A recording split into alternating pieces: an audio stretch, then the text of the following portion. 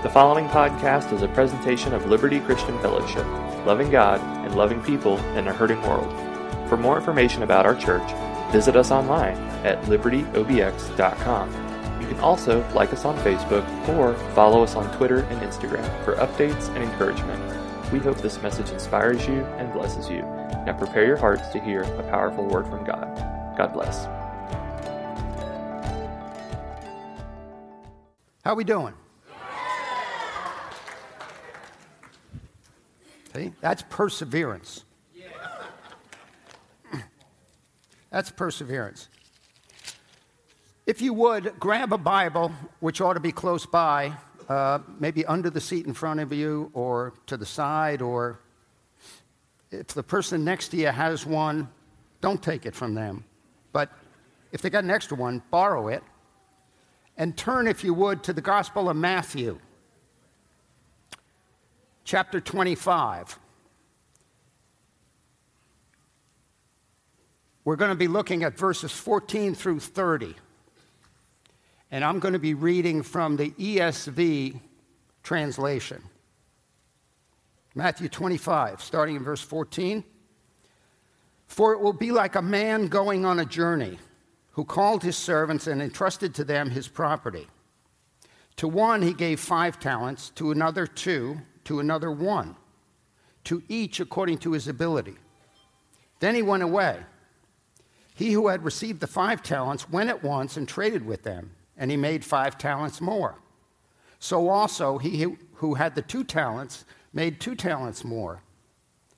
But he who had received the 1 talent went and dug in the ground and hid his master's money. Now after a long time, the master of those servants came and settled accounts with them. And he who had received the 5 talents came forward, bringing 5 talents more, saying, Master, you delivered to me 5 talents. Here I have made 5 talents more. His master said to him, Well done, good and faithful servant. You have been faithful over a little. I will set you over much. Enter into the joy of your master. And he also, who had the 2 talents, came forward, saying, Master, you delivered to me 2 talents. Here I have made 2 talents more. His master said to him, Well done, good and faithful servant. You have been faithful over a little. I will set you over much. Enter into the joy of your master. He also, who had received the 1 talent, came forward, saying, Master, I knew you to be a hard man, reaping where you did not sow, and gathering where you scattered no seed. So I was afraid, and I went and hid your talent in the ground. Here you have what is yours. But his master answered him, You wicked and slothful servant, you knew that I reap where I have not sown and gather where I scattered no seed? Then you ought to have invested my money with the bankers, and at my coming I should have received what was my own with interest. So take the talent from him and give it to him who has the 10 talents. For to everyone who has, more will more be given, and he will have an abundance. But from the one who has not, even what he has will be taken away. And cast the worthless servant into the outer darkness. In that place there will be weeping and gnashing of teeth. This is a bit of a tough one. But it's oh so good. At least I'm convinced it's oh so good. I hope you feel the same way in 30 minutes or so. There are about 5 or 6 big ideas in this passage that I want to try and communicate to you today. That leaves me about 4 minutes per big idea, okay? So I want you to understand, I know you're watching the clock, so am I, okay? Context for this. Flip back, if you have a Bible, to the beginning of chapter 24 in Matthew. And look at verse 3. Jesus has been talking to the disciples about the end of the age. And verse 3 says, As he sat on the Mount of Olives, the disciples came to him privately. So there's no crowds around now. Saying, Tell us, when will these things be? And what will be the sign of your coming and of the end of the age. So that's the question the disciples have to what Jesus has told them about his second coming. And Jesus, as he often does with these dudes when they ask a dumb question, he doesn't answer the question directly, but he redirects their thinking.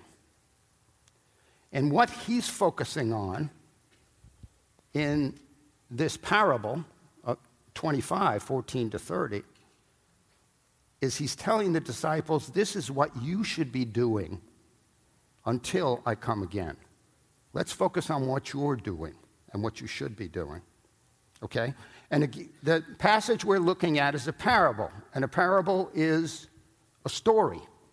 It's an allegory. And the plot and the characters stand for something other than they literally appear to be, right? We're all familiar with parables. Good. This is a series dealing with stewardship. Stewardship goes all the way back to Genesis 2. Genesis 2:15.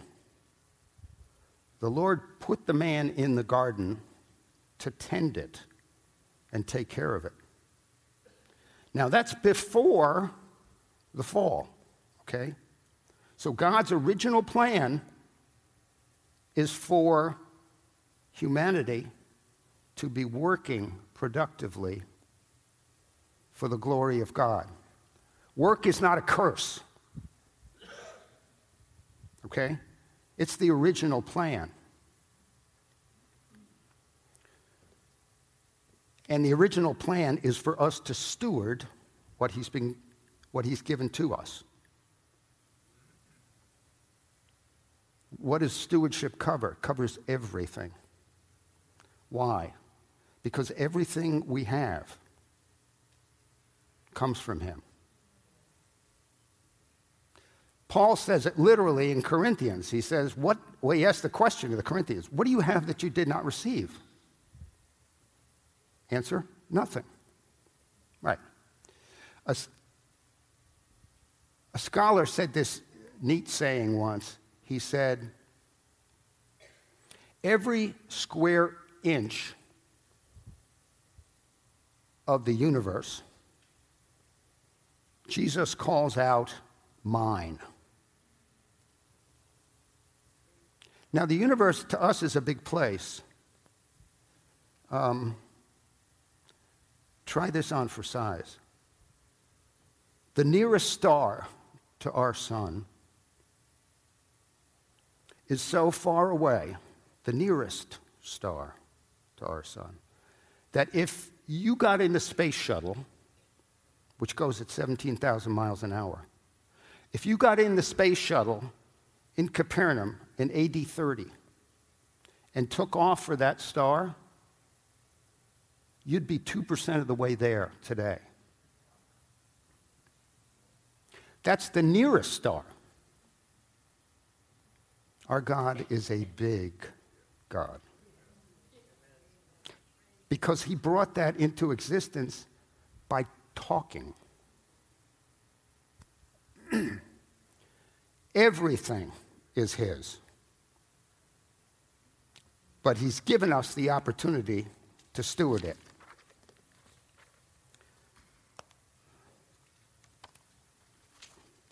This is my checkbook. Correction, this is our checkbook.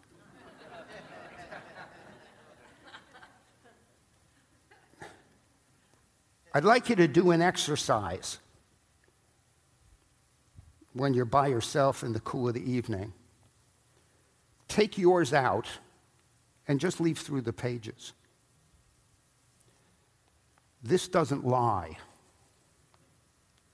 in terms of where your heart is. This doesn't lie. To the extent that there are entries in here that don't have to do with what you need, those are opportunities. Now, I'm not going to harp on money, but that's an example. Another example.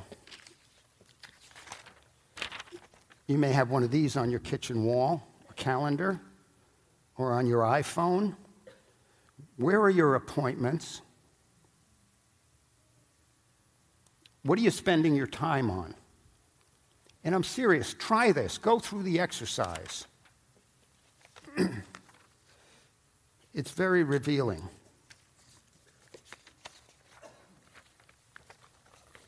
So, we talked about big idea number one. Big idea number one is it's all His. None of it is ours. We have this convention in the Old Testament about tithing and 10%. Yes, but the 90% is His also.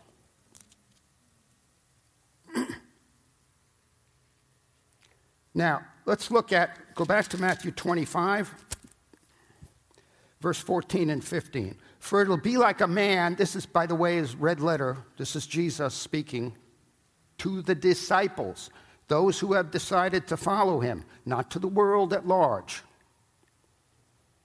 He's laying out His expectations for His disciples, not for unbelievers.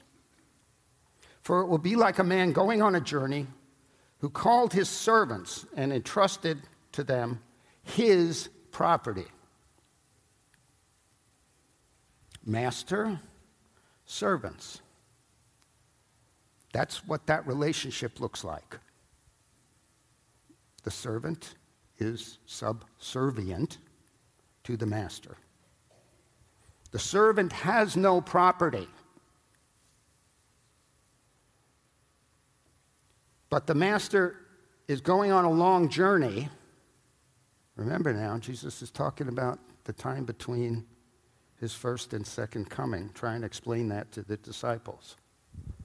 The master is going on a long journey, and he's entrusted to them his property.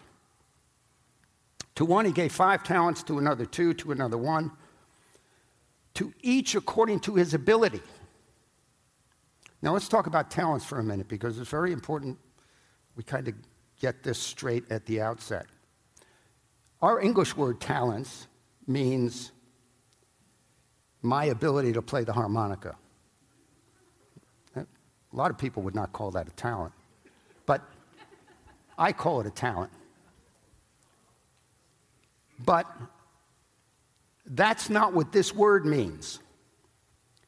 This word, which comes from the Greek, is actually a unit of weight. It's a measurement of weight, okay? And it's a measure that they had to measure precious metals, silver, gold. All right, verse 15. He hands out talents, each according to his ability. Now, how much is a talent? What was it worth? Well, people a lot smarter than me say that 1 talent was worth 6,000 denariuses, or in the Latin, denarii. 6,000 denariuses. A denarius was 1 day's labor wages. It's what you got paid for a day of work. So 1 talent is 6,000 days worth of income. Round numbers, 20 years.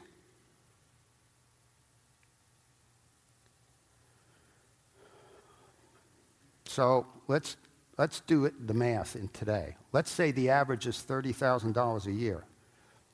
You can argue with me about that. That's not the point. $30,000 times 20 years is $600,000. 1 talent. Okay? So as the disciples listen to this parable, they're saying, whoa, we're talking some coin here, right?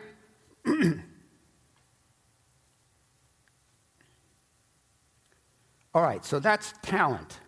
But again, it's a unit of weight.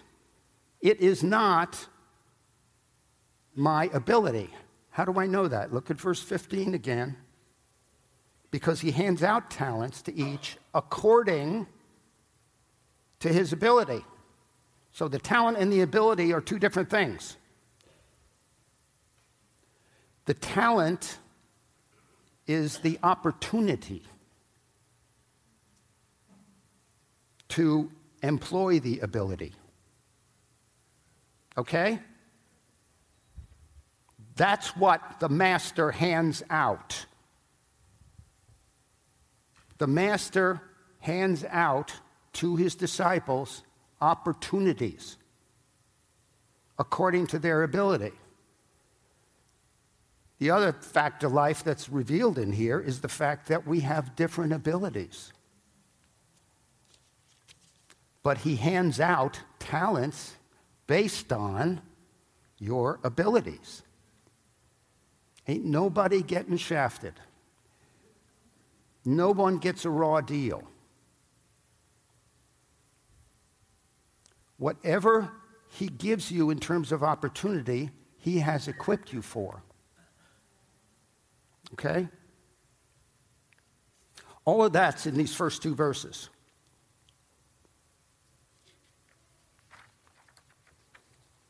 All right, verse 16. He who had received the 5 talents went at once and traded them. At once. This dude has some enthusiasm about this assignment. And he traded them. We don't know exactly what the specific activity was. Jesus doesn't tell us, so it's not important, the specific activity. But trading means there's risk involved.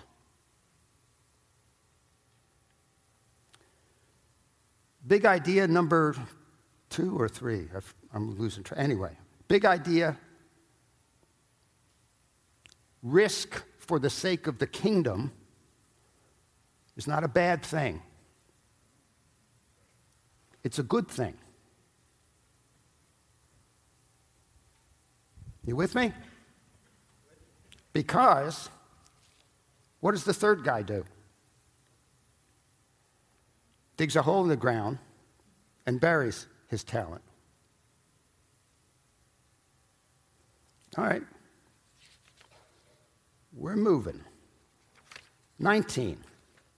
Now, after a long time, there's the answer to the disciples' question. When will this be? And Jesus tells them, well, the master is going to come back after a long time. We're still in that long time. And I got to say, in retrospect, I would call 2,000 years a long time.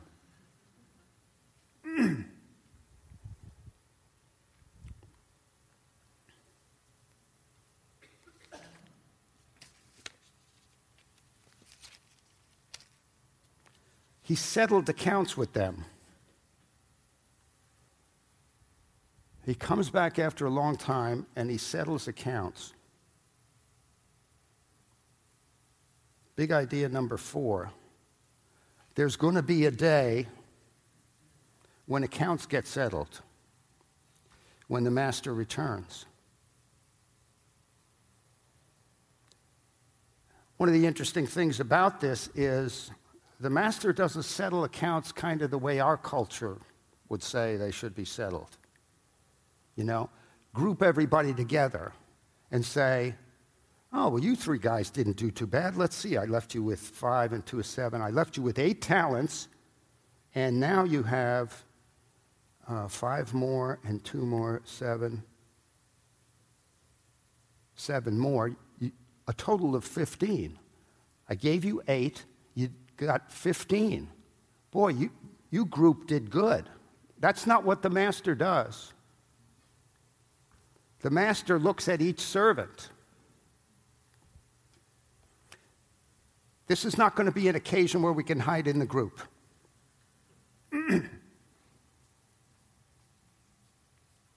The master will settle accounts with each one of us. And the account settling has to do with what did you do with the opportunities? Now, Jesus is not saying, get me 100% return or else.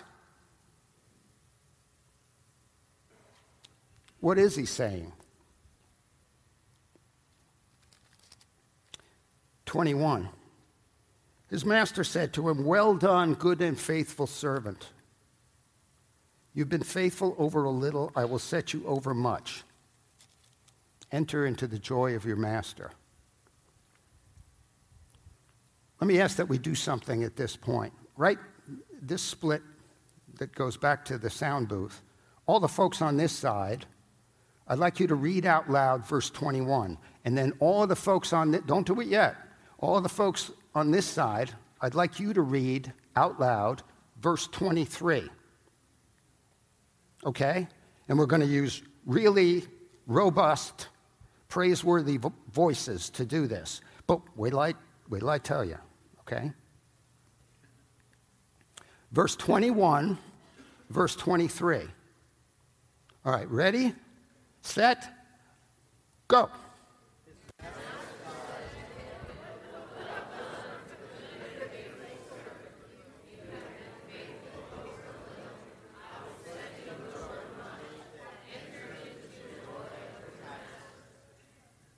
Boy, that was good. Verse 21 has to do with the servant who got 5 talents. Verse 23 has to do with the servant who got 2 talents.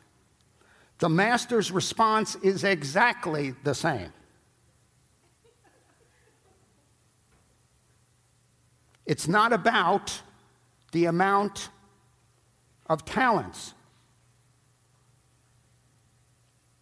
Okay?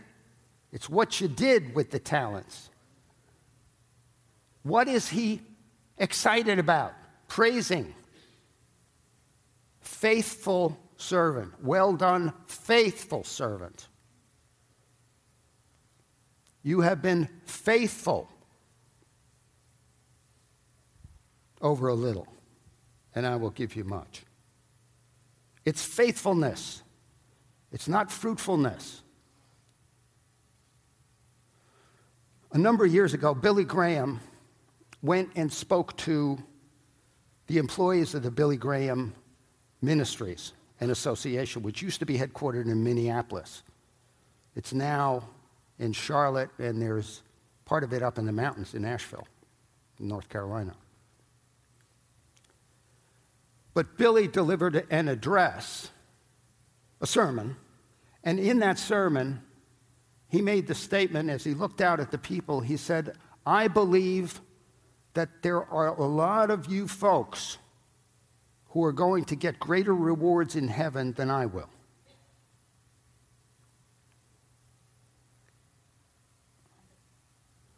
This bothered one lady who was in the crowd in particular, and when he was finished his address, she came up and said, "Billy, look at what your life has been.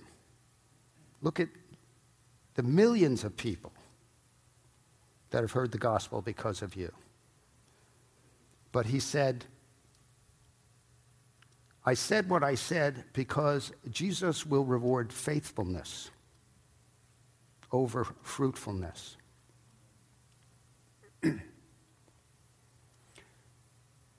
God is infinitely more ecstatically happy with the good use of a small gift than with the poor use of a huge gift. That's the way kingdom economics works. And that's big idea number something. 4. Thank you.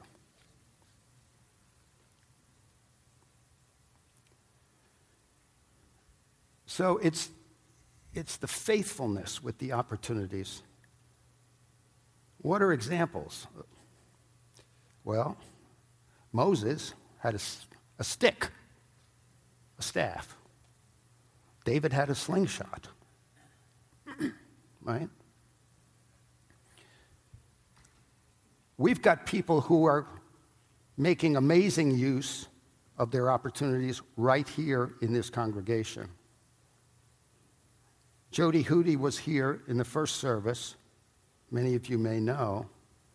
She donated one of her kidneys recently to a person who was otherwise going to die without it, as an expression of the glory of God.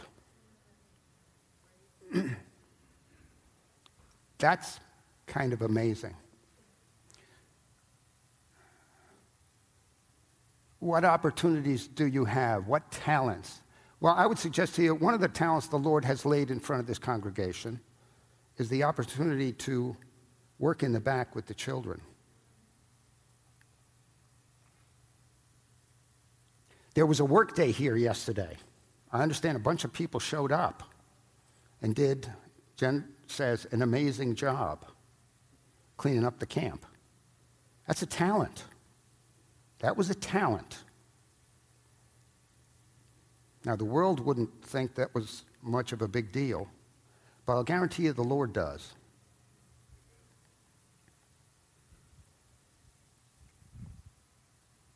If you guys got somebody sharing a locker next to you in high school who doesn't know Jesus, or is depressed, or needs a helping hand, ministering to that person is a talent that He's equipped you for.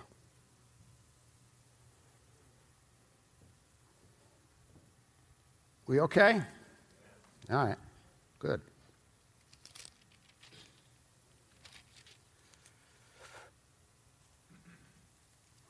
Now we come to the last guy. So, verse 24. He also, who had received the one talent, came forward, saying, Master, I knew you to be a hard man, reaping where you did not sow and gathering where you scattered no seed. So I was afraid. And I went and hid your talent in the ground.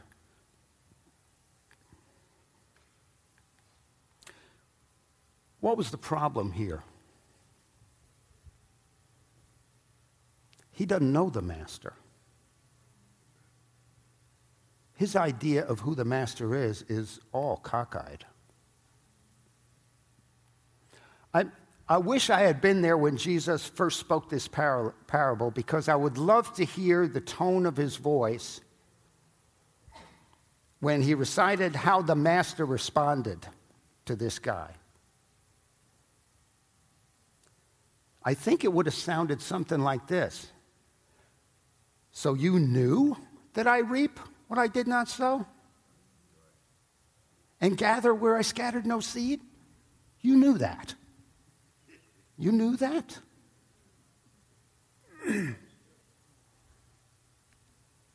What's the problem with this guy? He has no faith in the master.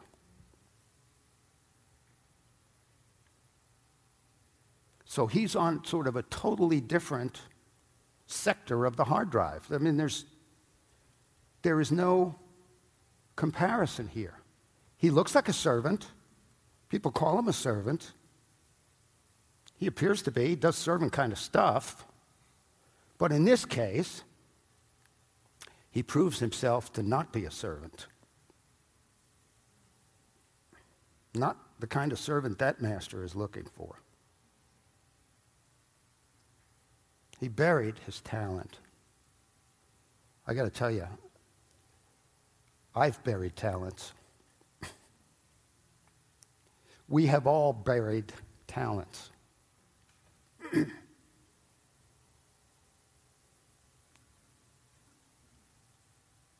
But the master is 10 times more faithful to us than we are to him. And so the talents are going to keep coming to your table. And as long as you have breath and the master doesn't come back,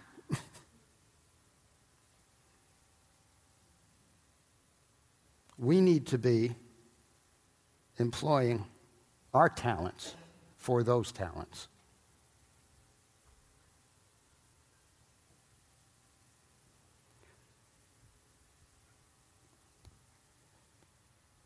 It's a hard word. But here's the saving grace. Look back again at 21 and 23.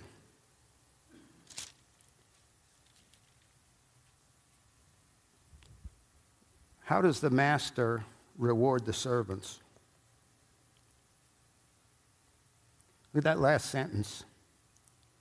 Enter into the joy of your master. Not the joy that springs up from my heart because I feel good because I did good stuff.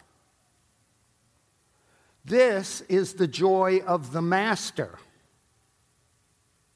This is the infinite joy that's been going round and round between and among the Father, the Son, and the Spirit from eternity past. This is the joy that gave birth to the words, "Let there be light." And a universe popped into existence. And a race of now 6 billion little images of God are running around in that creation. That's the joy of the master. That's how strong that joy is. And that's ours. Jesus in John 15 says this, again to his disciples. These things I have spoken to you, that my joy may be in you, 15:11, and that your joy may be full. His purpose in making us disciples is to give us his joy and to make it full. Full means there's no room for more.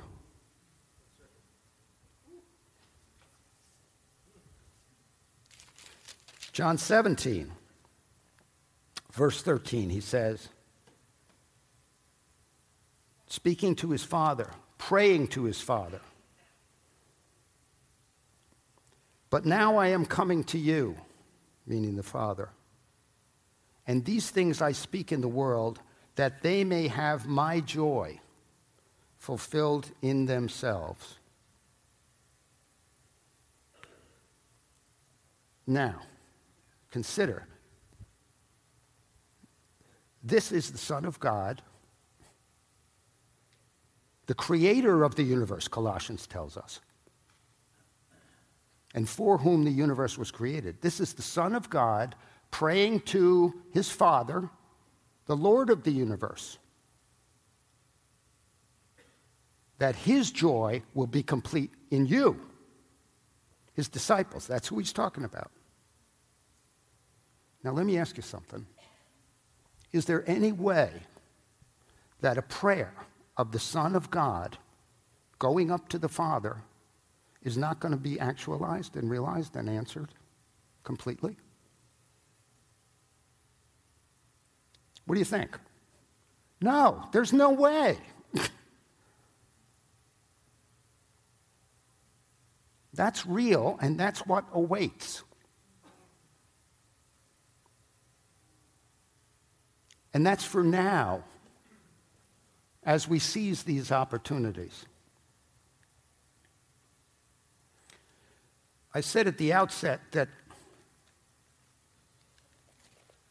the whole setting for this passage, the context is, Jesus, as we saw, sitting on the Mount of Olives, and he's got the 12 around him. He's speaking only to them. It's Tuesday afternoon of Holy Week. So in 72 hours, the master in this parable becomes a servant.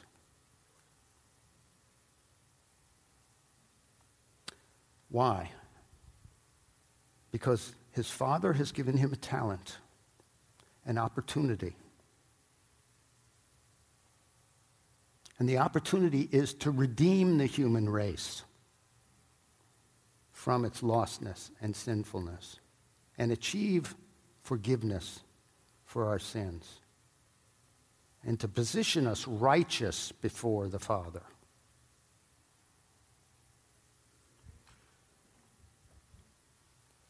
The master who becomes that servant, listen to what Isaiah says about that servant. He was despised and rejected by men, a man of sorrows and acquainted with grief. And as one from whom men hide their faces, he was despised, and we esteemed him not. This is what awaits. This is part of the talent that the Father has given the Son, that he will invest in 72 hours. But he was pierced for our transgressions. He was crushed for our iniquities. Upon him was the chastisement that brought us peace, and with his wounds we are healed. All we like sheep have gone astray. We have turned every one to his own way, and the Lord has laid on him the iniquity of us all.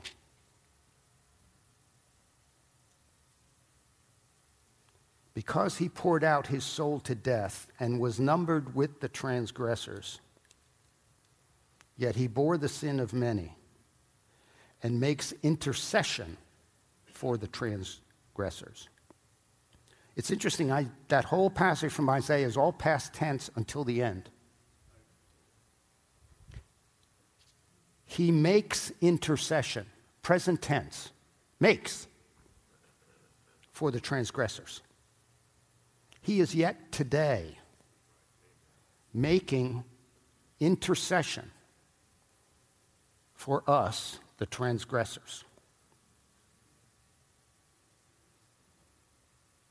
He's still embracing, investing, employing that age-old talent that the Father gave him today. Now that's pretty awesome.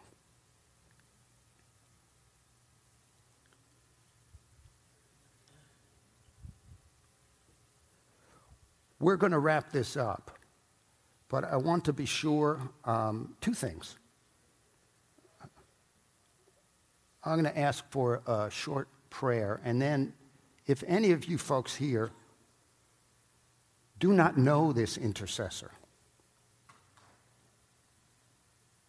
we're going to have elders here stationed for prayer team leaders who would love to embrace you into the knowledge of this intercessor.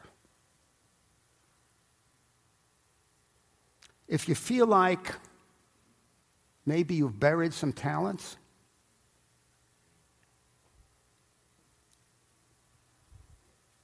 the prayer team and elders are going to be here to agree with you and explain to you that that intercessor yet is on your side, interceding for you. There's no such thing as too late with him or too many mistakes. All right? The other thing I would ask for right now, Scott had to leave because Lisa is not feeling well. She had an accident this week. I don't know how many of you know. But she got up in the middle of the night a couple nights ago and went to the bathroom and blacked out and crashed to the bathroom floor. And she looks a little bit like a prize fighter now. And she's not feeling well. They took her to the hospital. They did CAT scans. They were all clear. But I would just ask that right now, let's lift up Lisa Hobbs, all of us. And then I'll open the altar to prayer. Father, we thank you for your word. We thank you for your small W word. We thank you for your capital W word, Father, that he yet intercedes for us. Father, we know at times we've made a hash of these talents. We've buried them. Help us to dig them up for your glory. We ask, Father, your special blessing and healing over Lisa Hobbs. Lord God, you know what a servant she is, what a servant heart she has. Just heal her, we pray, Father. Give Scott peace and understanding. And just bless that family. That's our prayer in Jesus' name. Amen.